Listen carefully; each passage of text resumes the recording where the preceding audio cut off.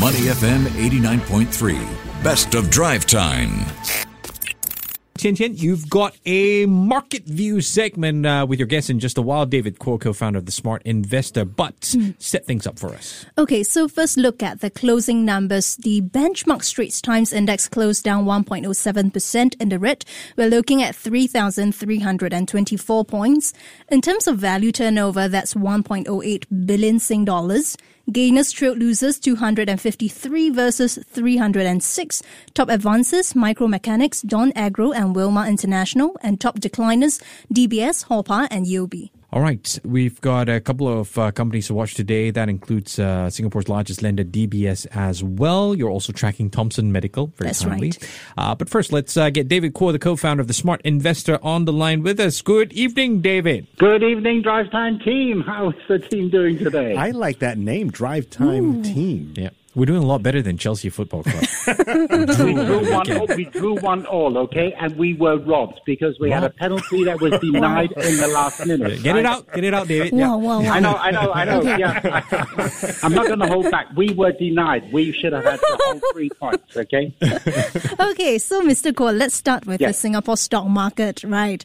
How did the STI fare today? Which are the levels to watch for now? Okay, I think we're just playing follow the leader at the moment because people are very concerned about what's going on in America. There is some talk that the Fed might increase interest rates up to about 6%, some people think, before the end of this year because they are so concerned about inflation.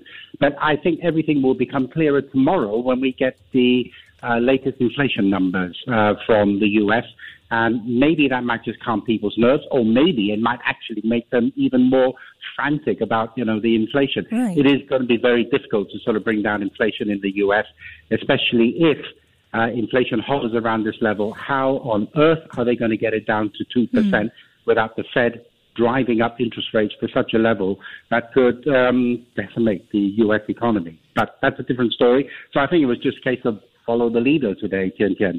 Right. And I want to zoom in on some of the biggest movers, the biggest decliner, in fact. DBS Group seeing a 69% year-on-year rise in net profit. We're talking about a record 2.3 billion Sing dollars for 4Q. How have rising rates played a part in this, and how would 2023 look like when rates around the world sort of begin to level off or start to taper off? Right. Okay. At the moment, I think when we have a look at the DBS results, they were astonishing. I mean, to actually sort of produce those kind of results, it was really on the back of the net interest margin. And that really is the difference between what the banks charge borrowers and what they pay savers. And we know that that margin is widening simply because they are charging people who borrow money higher rates of interest. So consequently, DBS, which, by the way, I own shares in, and it is probably disappointing to actually see the share price fall today. And Tian Tian, when you mentioned those three companies that fell today, DBS, Hallpa and UOB, I own shares in all three, right? But it doesn't disappoint me at all, simply because I know. And one thing you didn't mention, Tian Tian, was the special dividend that DBS will be paying. So, yes, and you love dividends, right? I love dividends, yeah. Thank you for reminding me. And so in total, about 92 cents will be coming to shareholders in terms of the special dividend and the normal dividend that DBS is paying. So I'm not disappointed at all, and I'm quite looking forward to that dividend check ending up in my bank account in a few months' time. Right. And Mr. Kuo, DBS did say its exposure to Adani Group is tightly managed. Do you agree with that statement, though? I do agree with that statement, yes. I mean, they have lent Adani some money to go and buy Holcim, which is a cement maker, but the amount of exposure is only around sort of $1 billion. I say $1 billion, as though it's like, $10 in my back pocket. But when you have a look at the amount of loans that DBS has, it's around $400 billion. So therefore, it's only a drop in the bucket as far as DBS is concerned. Yes, it is reasonably well managed. And what they did actually lend the money for was to buy a company, and that company is not in any kind of danger. Cement is something that India needs desperately, especially if they're going to go through building more infrastructure. You say you own shares everywhere, David. Do you own shares in Chelsea Pitch Owners PLC or not? 100 pounds, is that it? No, I don't. I only own shares in companies that pay me a dividend. I get it. Yeah, and just having enjoyment is not really enough. Watching a game is not sufficient. I need to see dollars and cents in my bank account. And football clubs, by the way, incidentally, are not really sort of good investments, because I think the problem with football clubs is that they cannot differentiate between financial discipline and discipline on the field. They seem to think that just throwing money, buying £100 million players, will actually change things. No, it doesn't. I think, there are some clubs in the UK where they are very disciplined in terms of finances. Unfortunately, they don't do very well, but they don't do very well in terms of their performances, but they do quite well in terms of their finances. You can't have it all, David. You cannot have everything. You can't have your cake and eat it as well. Exactly. You're quite right. Yeah. Exactly. Now, let's talk about Thomson Medical, because net profit's up 82.5%. Do you think this has a lot to do with medical tourism now that the borders are open? I think it is definitely to do with the reopening of economies. I'll tell you something, I'll drag you into my private hell here.